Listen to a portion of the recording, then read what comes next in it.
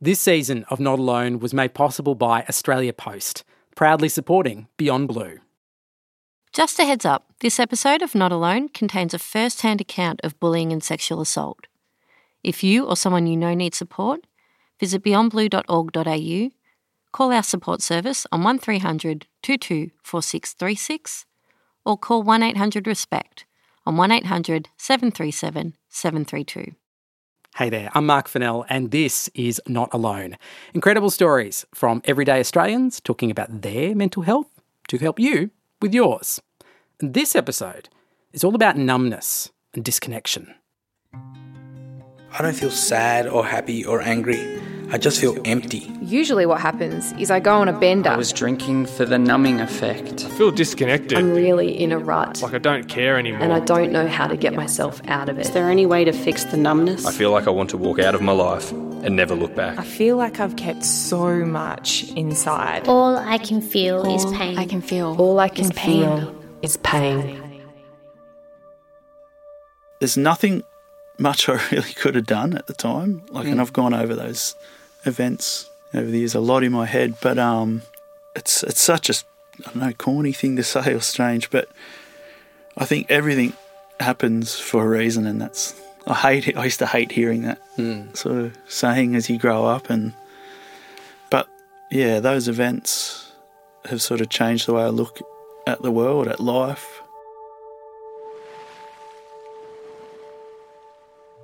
James grew up in a tiny town on the northern New South Wales coast. His community was probably only 250 people strong, but strong it was. You'd only lock your door if you went away for like a week. But if you went away for the weekend, you'd leave the house open and the neighbours would keep an eye on it. So it was very supportive community, you know. Everyone looks out for each other.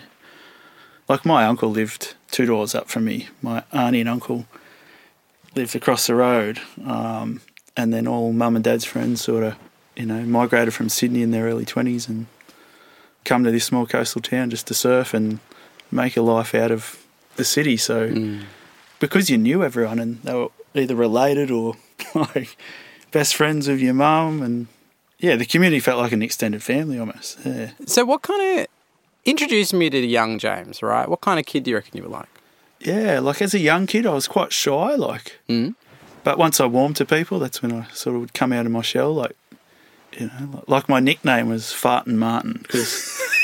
Okay, there's a story there. How did that happen? Yeah, so I just used to, I had some bowel problems as a kid. I'd fart a lot with certain foods, so I had to go on a diet. No, yeah, really? To eliminate.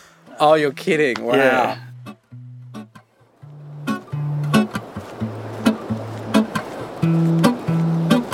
When did you first start surfing? Well, I would have been like 4 or 5. I got a little foamy board. When I was about 10, that's when I had some mates that we all got into it around the same time, and from then till like I was, 18, we lived at the beach all day. Hey, you come home sunburnt, eat some food, go back out in the afternoon, and we got so many photos of when we were kids, like just red, like sunburnt, and just like you look at them and you go, wow, that's crazy. But what was your relationship like with the water? What were you getting out of it when you went out surfing? The biggest thing, it's freedom, eh? And there's no rules. You get out there, it's almost like you're an artist, eh? If you want to surf a certain way, you can ride a different board to the next guy, and you can have as much fun as you want with it. It's also like you have to surrender a bit to nature too, don't you? Like the surf's going to do what the surf's going to do, and it's about how you react to it as well. Yep. Does that ring true for you? Yeah, you're definitely vulnerable to a certain degree. Like big waves can come, or you can get caught in a rip. Just little things like that. And maybe that touches on that danger element or that thrill, because you sort of, you're alert. It draws all your energy and your senses to participate. But then at the same time, you're off in your own little world. Like you can go for a surf and the world stops. You're just out there having fun. You're a pretty social kid when you're out at the beach? Yeah, you could hear us before you'd see us, because we'd be hooting each other and giving each other crap if you fell off a wave, or Yeah, and I guess that world in a small community, especially that had adopted surfing as sort of its main pastime, you sort of become accepted into a little subculture. Like there's a hierarchy, you've got the older guys who'll like pull you into line if you're, getting a bit too cocky or, not abiding to that little code of ethics that exists out there. Pull your head in, mate. You can't have all the waves. James came from what he describes as a normal family, where the only real issue were the regular sort of teenage arguments he'd have with his sister. But there was always food on the table, annual holidays, and a sense that he was loved and supported. Then, as he approached the end of high school, James turned his mind to work and his future. When you were a kid growing up, what did you want to be? I wanted to grow up, leave school, do a trade, become chippy like my dad, still play soccer for the local club, still surf, and raise a family in the same environment I was raising, because it's so loving and safe and a lot of freedom just for kids to be kids and be safe.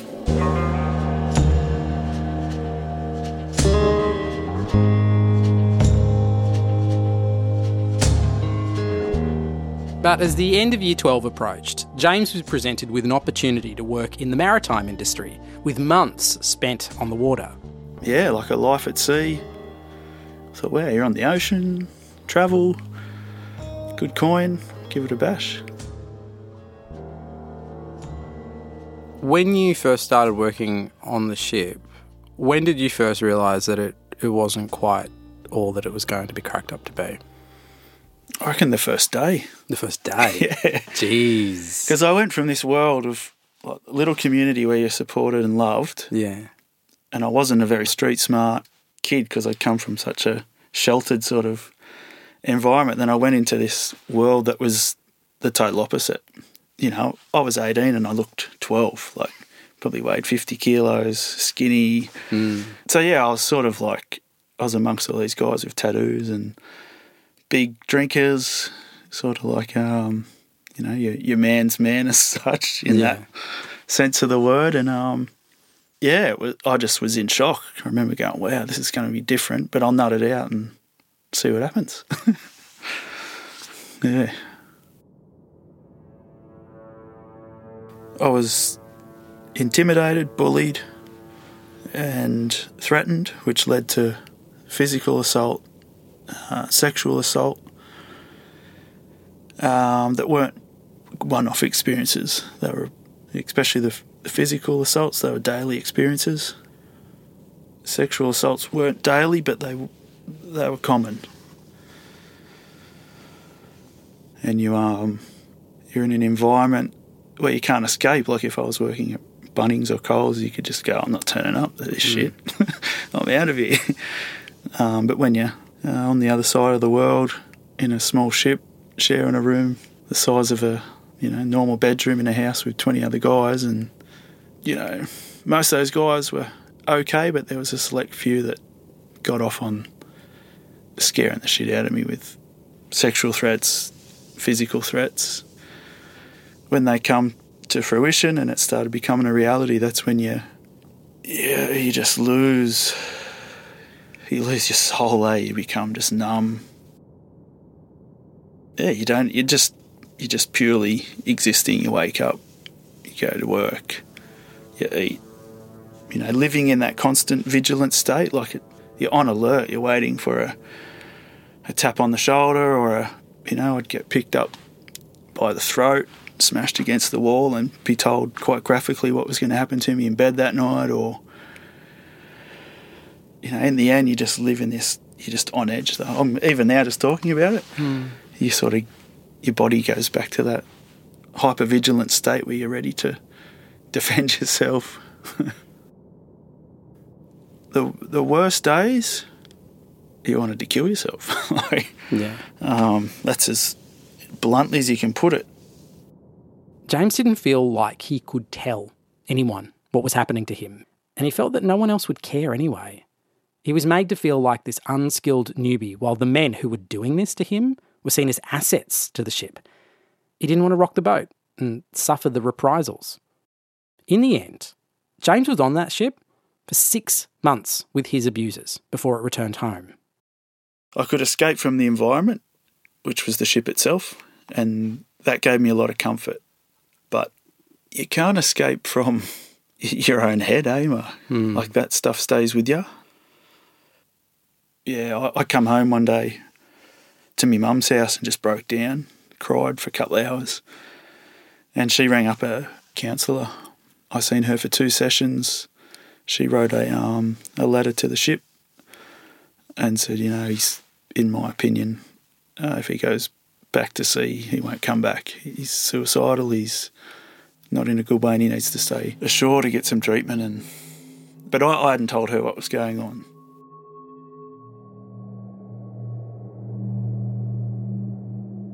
James hadn't told anyone what had happened. It was a secret that he would carry for 15 years. Looking back on it now, why do you reckon you weren't comfortable or you didn't think you could have told them what actually happened? The biggest thing that comes to mind straight away is just the guilt and shame. Yeah, it's just embarrassing. I don't know. How do you have that conversation with someone? Yeah. I felt responsible. Why do you reckon you felt responsible? I used to say that I was just too sensitive. If I had been a bit bigger, a bit more street smart, that those things wouldn't have happened to me. And then you think to yourself, how did I let that happen?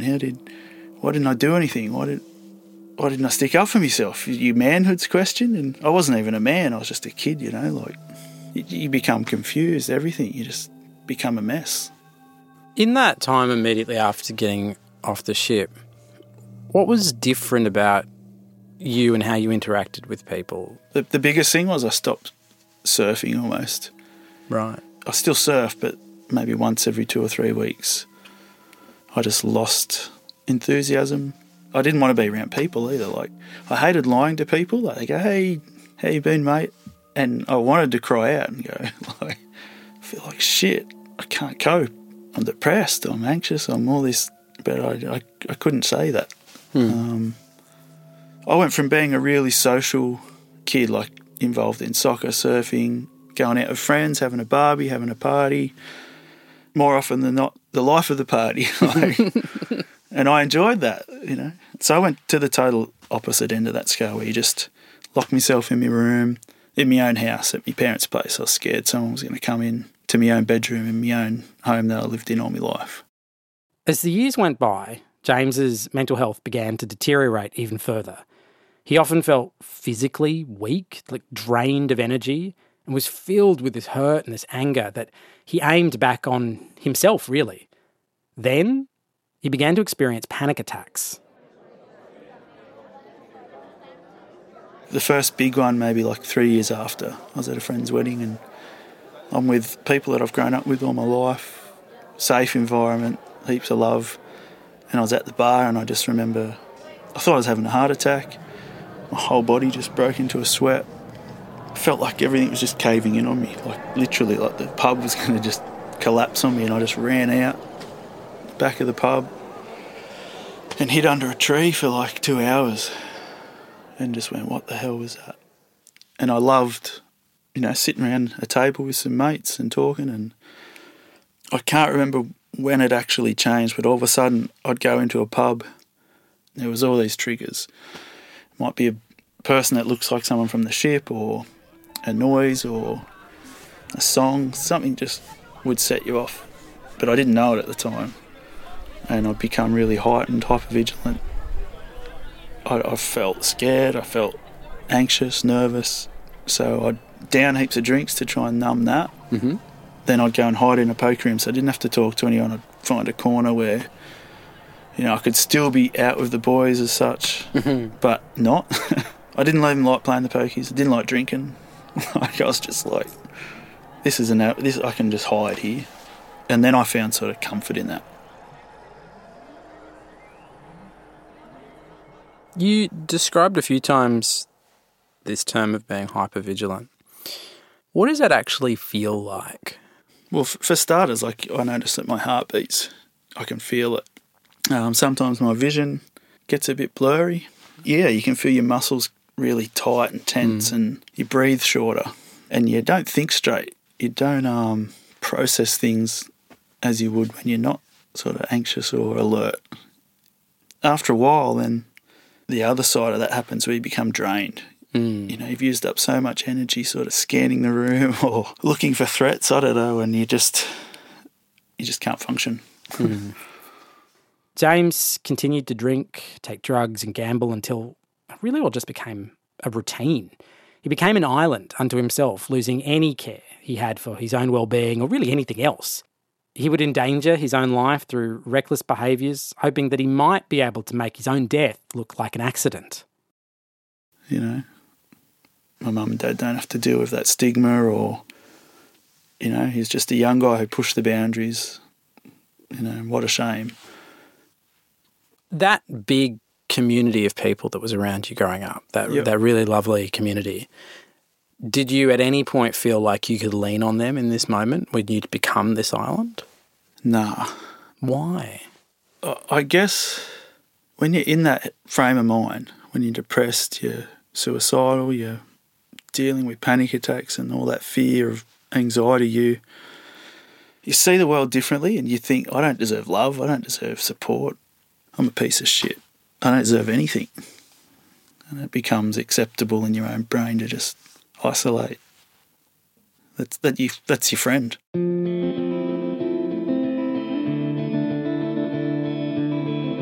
Years passed, and James would often move around the country, sometimes further north along the beach or out west to a job in the mines, always carrying with him the weight of his abuse. He was treading water, but growing tired. Then, in 2008, he suffered a nasty knee injury and found himself in Jindabyne, where he could access a decent specialist. He was barely in contact with his family, but they had agreed to finance the treatment. Yeah, I was in a pretty bad place because I didn't have much to do, and my only little thing I looked forward to in the week was going to the pub to play poker. It sort of would get me social, and I'd just see this beautiful smiling girl who she'd walk in, everyone, hey Lisa, how you going? And she knew everyone, and everyone loved her, and she'd always sit behind me and just ask, oh, how do you play poker? What did you do there? We just warmed to each other straight away. But she warmed to everyone, and I was just like, wow, this is cool. And I sort of look forward to seeing her each week just for that feeling of, wow, this person's really positive and happy and vibrant. But, you know, I've got no game. You know what I mean? I've got nothing like that. And throw in the bag when you're depressed, like the last thing for me anyway, was to like, hey, do you want to catch up? Or it just wasn't going to work. I had no confidence. And so, with his sense of self-worth at this all-time low, the best James could do was to keep in touch with Lisa via Facebook as he moved away from the area. He continued to bounce around the place from job to job, never really forming any attachments, seldom holding on to his income longer than it took to visit a bottle shop and a pokies room. And then, racked with shame, not just from the abuse, but also from his life ever since, he just stopped calling his family. You know, I wouldn't turn up to Christmas get-togethers, family, birthdays. You know, my nan was dying of cancer and I rarely seen her. And that to this day it just rips me apart, eh? You know, I was really close to my grandparents, and I was so caught up in that world, eh, of just negativity, and I was embarrassed that they'd see me. I'd turn up and, you know, I'd have shitty clothes on, I'd be, you know, hadn't eaten. Well, half the time I couldn't even get there, Mark, because I didn't have the money. I'd blown it on grog and gambling or drugs. Then James found himself without a place to live and no plan or the money to organise a new one. I was like, oh, what do I do? I thought, I'll just crash in my car for a couple of weeks. And then, yeah, that turned into months. Next thing you know, you're living in your car. Then I lost my car there for a couple of weeks.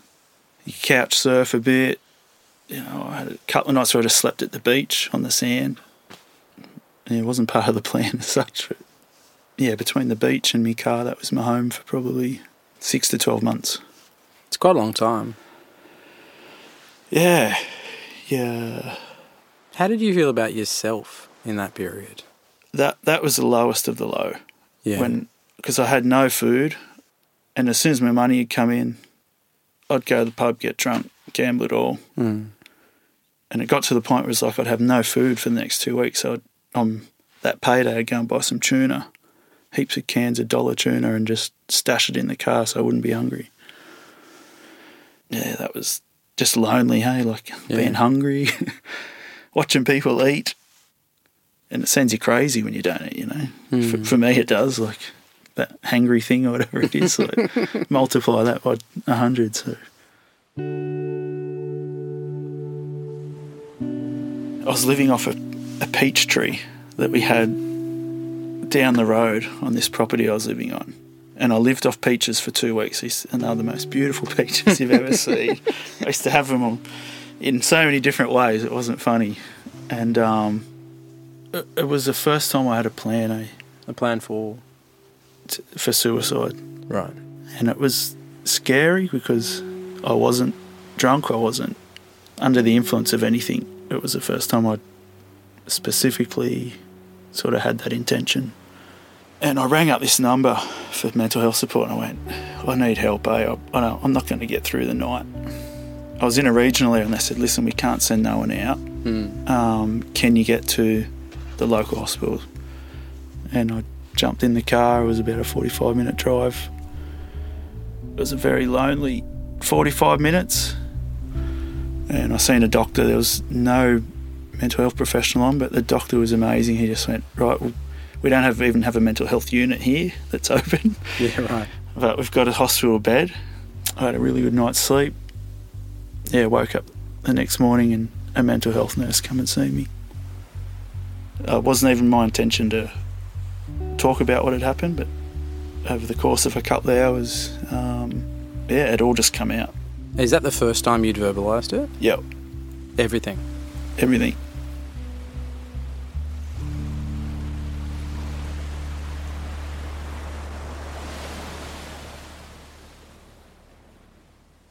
James was diagnosed with PTSD, something he identifies with and actually finds comforting. He spent some time in the mental health unit at the hospital, started a bit of therapy, went on to medication, but it didn't last long. Soon he was adrift again, unable to deal with what he'd unpacked and falling back into his old habits. Yeah, that's when I had hit another sort of, rock bottom, as they call it. And I ended up at a homeless outreach team on the Sunshine Coast. Mm-hmm. And they identified pretty quickly that the drinking, gambling, drugs was preventing me from healing or, So they sent me a referral to a rehab. Mm-hmm. And, a couple of weeks later I turned up there. That was the beginning of my new life,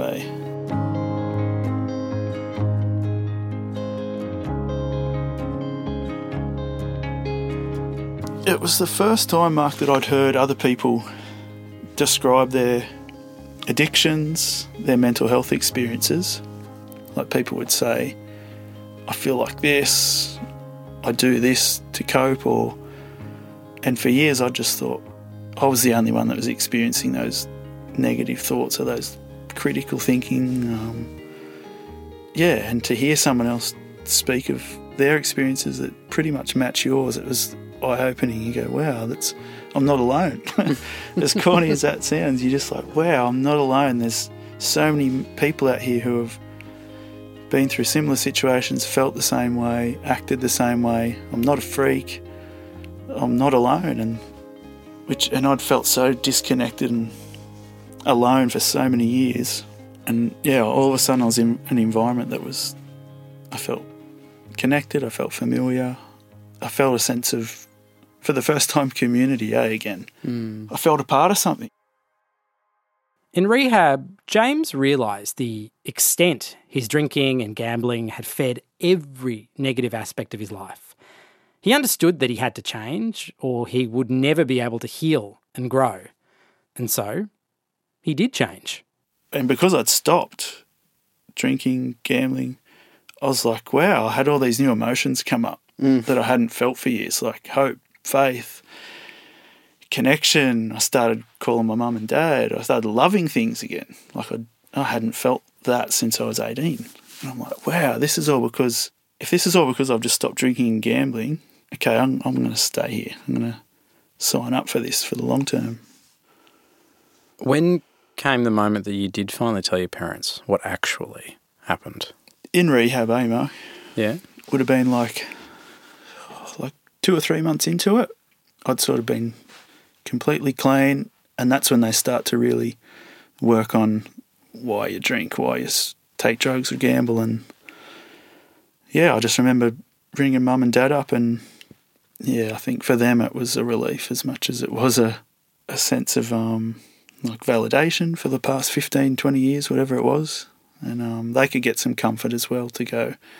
I guess they wouldn't feel responsible because they would have had sleepless nights, and yeah, it would have been a very empowering moment for them to go, wow, cool, he's opened up. And, you know, because they'd tried to support me, fix me, and I think they got a lot of comfort out of knowing that for whatever reason I've instigated that. Soon, James started to notice that his feelings of guilt and shame that had been so prominent for the past 15 years were beginning to fade. So he kept up with therapy, continued to work on getting better, and to help him with this, James took up yoga and learnt to spot his triggers. With the therapy I've done, I go, cool, I just seen, heard or felt this, and I can go, right, I can process it, move through it, and 9 times out of 10 it won't change my day. I move on, and, you know, but you still have that, it's still in you to have that response or that feeling, but you have the tools and the knowledge of what's happening, and you can repair it pretty quickly if you identify it and go, cool, that's what's happening. Sweet. So throughout the years, you still had some sort of sporadic contact with Lisa. Yep. When did you decide to sort of reinitialise that friendship? Facebook message for her birthday. Classic, yeah. And he says he has no game. Come on, mate. And it was crazy too, because like I sent her just a message saying happy birthday, and I do it every year. That's sort of how we kept in touch. And she wrote back, oh, what are you doing? And I said, oh, I'm in Brizzy. She's like, oh, I was in Brizzy last week. It would have been good to catch up. And I said, oh, well, next time you're over, like, we'll catch up. And I wasn't even thinking anything romantic. I just remembered, like, she was someone who was fun and happy, and I was like, wow, I'd love to just hang out with her. And, yeah, we talked for maybe 3 months on the phone, because she was in Perth at the time in the mines, and we just talked for hours. You could just feel it, eh? There was something there that you're like, I'd never felt like that. Yeah, we just had to meet up. It's like, let's hang out. And when I picked her up from the airport, I hadn't seen her for maybe, 5 or 10 year. I'd almost forgot what she looked like. And I seen her come down the escalator, and I was like, holy moly, what a stunner. Like, so then I've never had that feeling. I just said, I'm going to marry her, eh? And it wasn't like my intention. Yeah. It wasn't like I went, I've got to marry her. It was like something outside of me just went, here she is. This is the girl you're going to marry. Once they were together in person, they became inseparable. Then after 4 weeks together, James felt comfortable enough, safe enough, that he told Lisa all that had happened to him on the ship and since. It probably strengthened our relationship. Why do you think? I guess because she maybe could appreciate where I was. Like, we met just after I graduated from rehab, and on the surface it would have just looked like, oh, Jamie had a problem with alcohol or gambling, whatever. But once she knew that there was something deeper going on, yeah, it was an opportunity for me to be sensitive, I guess, and a bit vulnerable. And looking back on it, I should have probably eased her into it, or I was in a bit of shock when I told her. I was like, well, I shouldn't have just said that whole little story, but she wanted to give me a big hug. We pulled over and had a hug, and she was crying, and the fact that she's got that knowledge of me, it only makes our relationship stronger. And then spoiler alert, in February, what happened? Got married on Valentine's Day. You did? Oh, you did. It's pretty... How was that day? Best day of my life. The funnest day, the happiest day. There was only 20 of us there, just immediate family. We were just going to get married on the beach. Like, oh shit, the forecast says rain. We better book somewhere. There's no accommodation left because we organised the wedding 4 days out. And got this beautiful old dairy farm that had accommodation on it. The sun parted at about 10 o'clock in the morning. We just had this beautiful day with our closest family, and it was just... I still just look at the videos on my phone and the photo. I never thought I'd be that person. It was like, oh, look at the wedding. It's a good reminder. When you first came back from the ship, you talked about feeling really isolated. Like you'd grown up in this community where you felt like you always really belonged, but there was a period of time where you sort of retreated into yourself. Yep. How different is that now? It's like 100% different because I don't lock myself in my room. Mm-hmm. I'm not disconnected anymore. Yeah, you have hope, you have faith, you have love, and it's a feeling that you get. It's not manufactured, or bought. It's something that you live and you see and you feel, and it keeps giving. Like just to know that you could come out of it. I don't think I'd change anything looking back on it. Like obviously you don't want to experience all those things, but the appreciation I've got for life and for people, like it's helped me empathise more with other people, like especially seeing someone homeless on the street or an addict. It gives you a greater appreciation for humanity and for people, and it's been a blessing. in a weird way, it's helped. I would never have met Lisa. I would never have... I didn't think you could feel this good in life, Emma. Honestly, I didn't think that you can come back from stuff like that.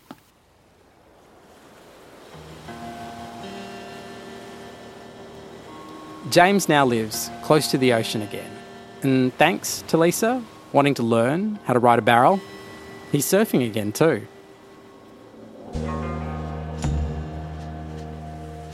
I hadn't surfed for a long time, and then her keenness and enthusiasm in the ocean just sparked something in me again. And you never come in from a surf feeling like shit. You always come out just buzzing. Even if you've had the worst surf ever, I think I enjoyed surfing so much because, it's a really immediate form of mindfulness or meditation without knowing it. All your senses are buzzing. Even if I hadn't even had to surf, you just go for a swim. And something happens where you just, oh wow, I feel different. And that's a good feeling,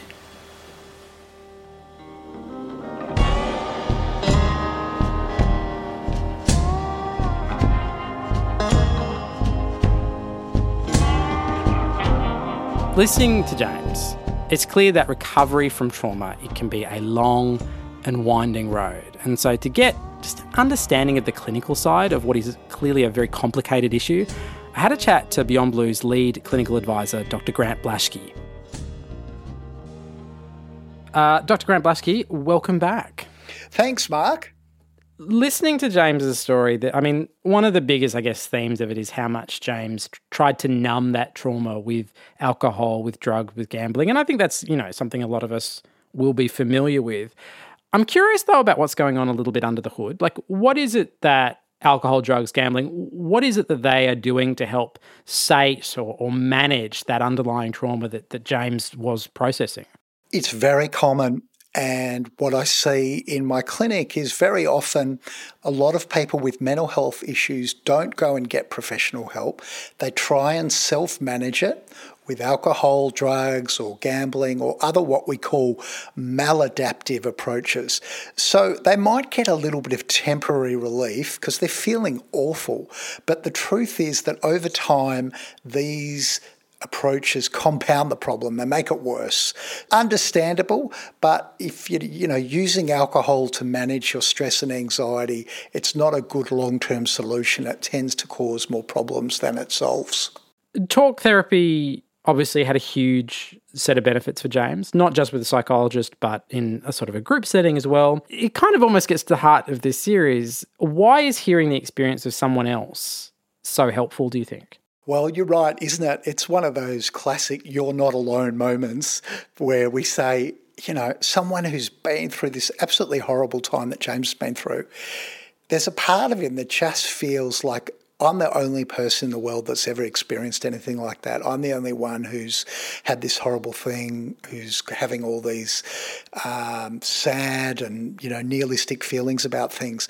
And once they get in a group and other people start speaking up, it really is just sort of a game changer for them. They go, oh my gosh, lots of people are dealing with this. So it's a mixture of them telling their story and hearing the stories of others that really contributes to their healing. Just on a purely practical level, is there specific help and support out there for people battling alcohol and drug addiction? Absolutely. So drug and alcohol, common problem. GPs, good place to start. They know the local services. If you want to jump on the phone or online, Turning Point have some wonderful services as well. More serious alcohol and drug problems, sometimes people link in with what we call inpatient or day outpatient programs to help them get through their addiction.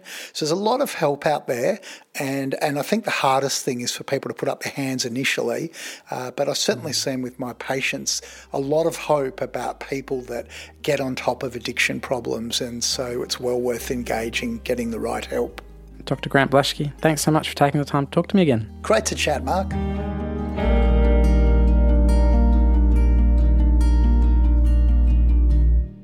I want to thank James for sharing his incredible story and experiences with me. I also just want to acknowledge the courage it's taken. And the same has to be said for all of our contributors in this season of Not Alone. Never let it be said that those seeking help and support for their emotional well-being are weak, or that they have failed, or that they have been unable to cope. There is no more courageous person than the one who will put up their hand and admit that they need help. I want you to know from all of us at Beyond Blue and me personally, you are seen and you are not alone. You can join the conversation and share your story at beyondblue.org.au/forums. If you know anyone, or if you yourself need support, visit our website or call support service on 1300 22 4636. We'll put some additional info in the show notes. Not Alone is a Beyond Blue podcast hosted by me, Mark Fennell, produced by Sam Loy and executive produced by Darcy Sutton and Sarah Alexander. It was recorded by Ryan De Silva with sound design and mixing by Wayne Ewan. This podcast was produced on Wurundjeri, Woiwurrung, Boonwurrung, Gadigal and Dja Dja Wurrung country, and we pay respect to the traditional owners of these lands. Thank you for listening to Not Alone.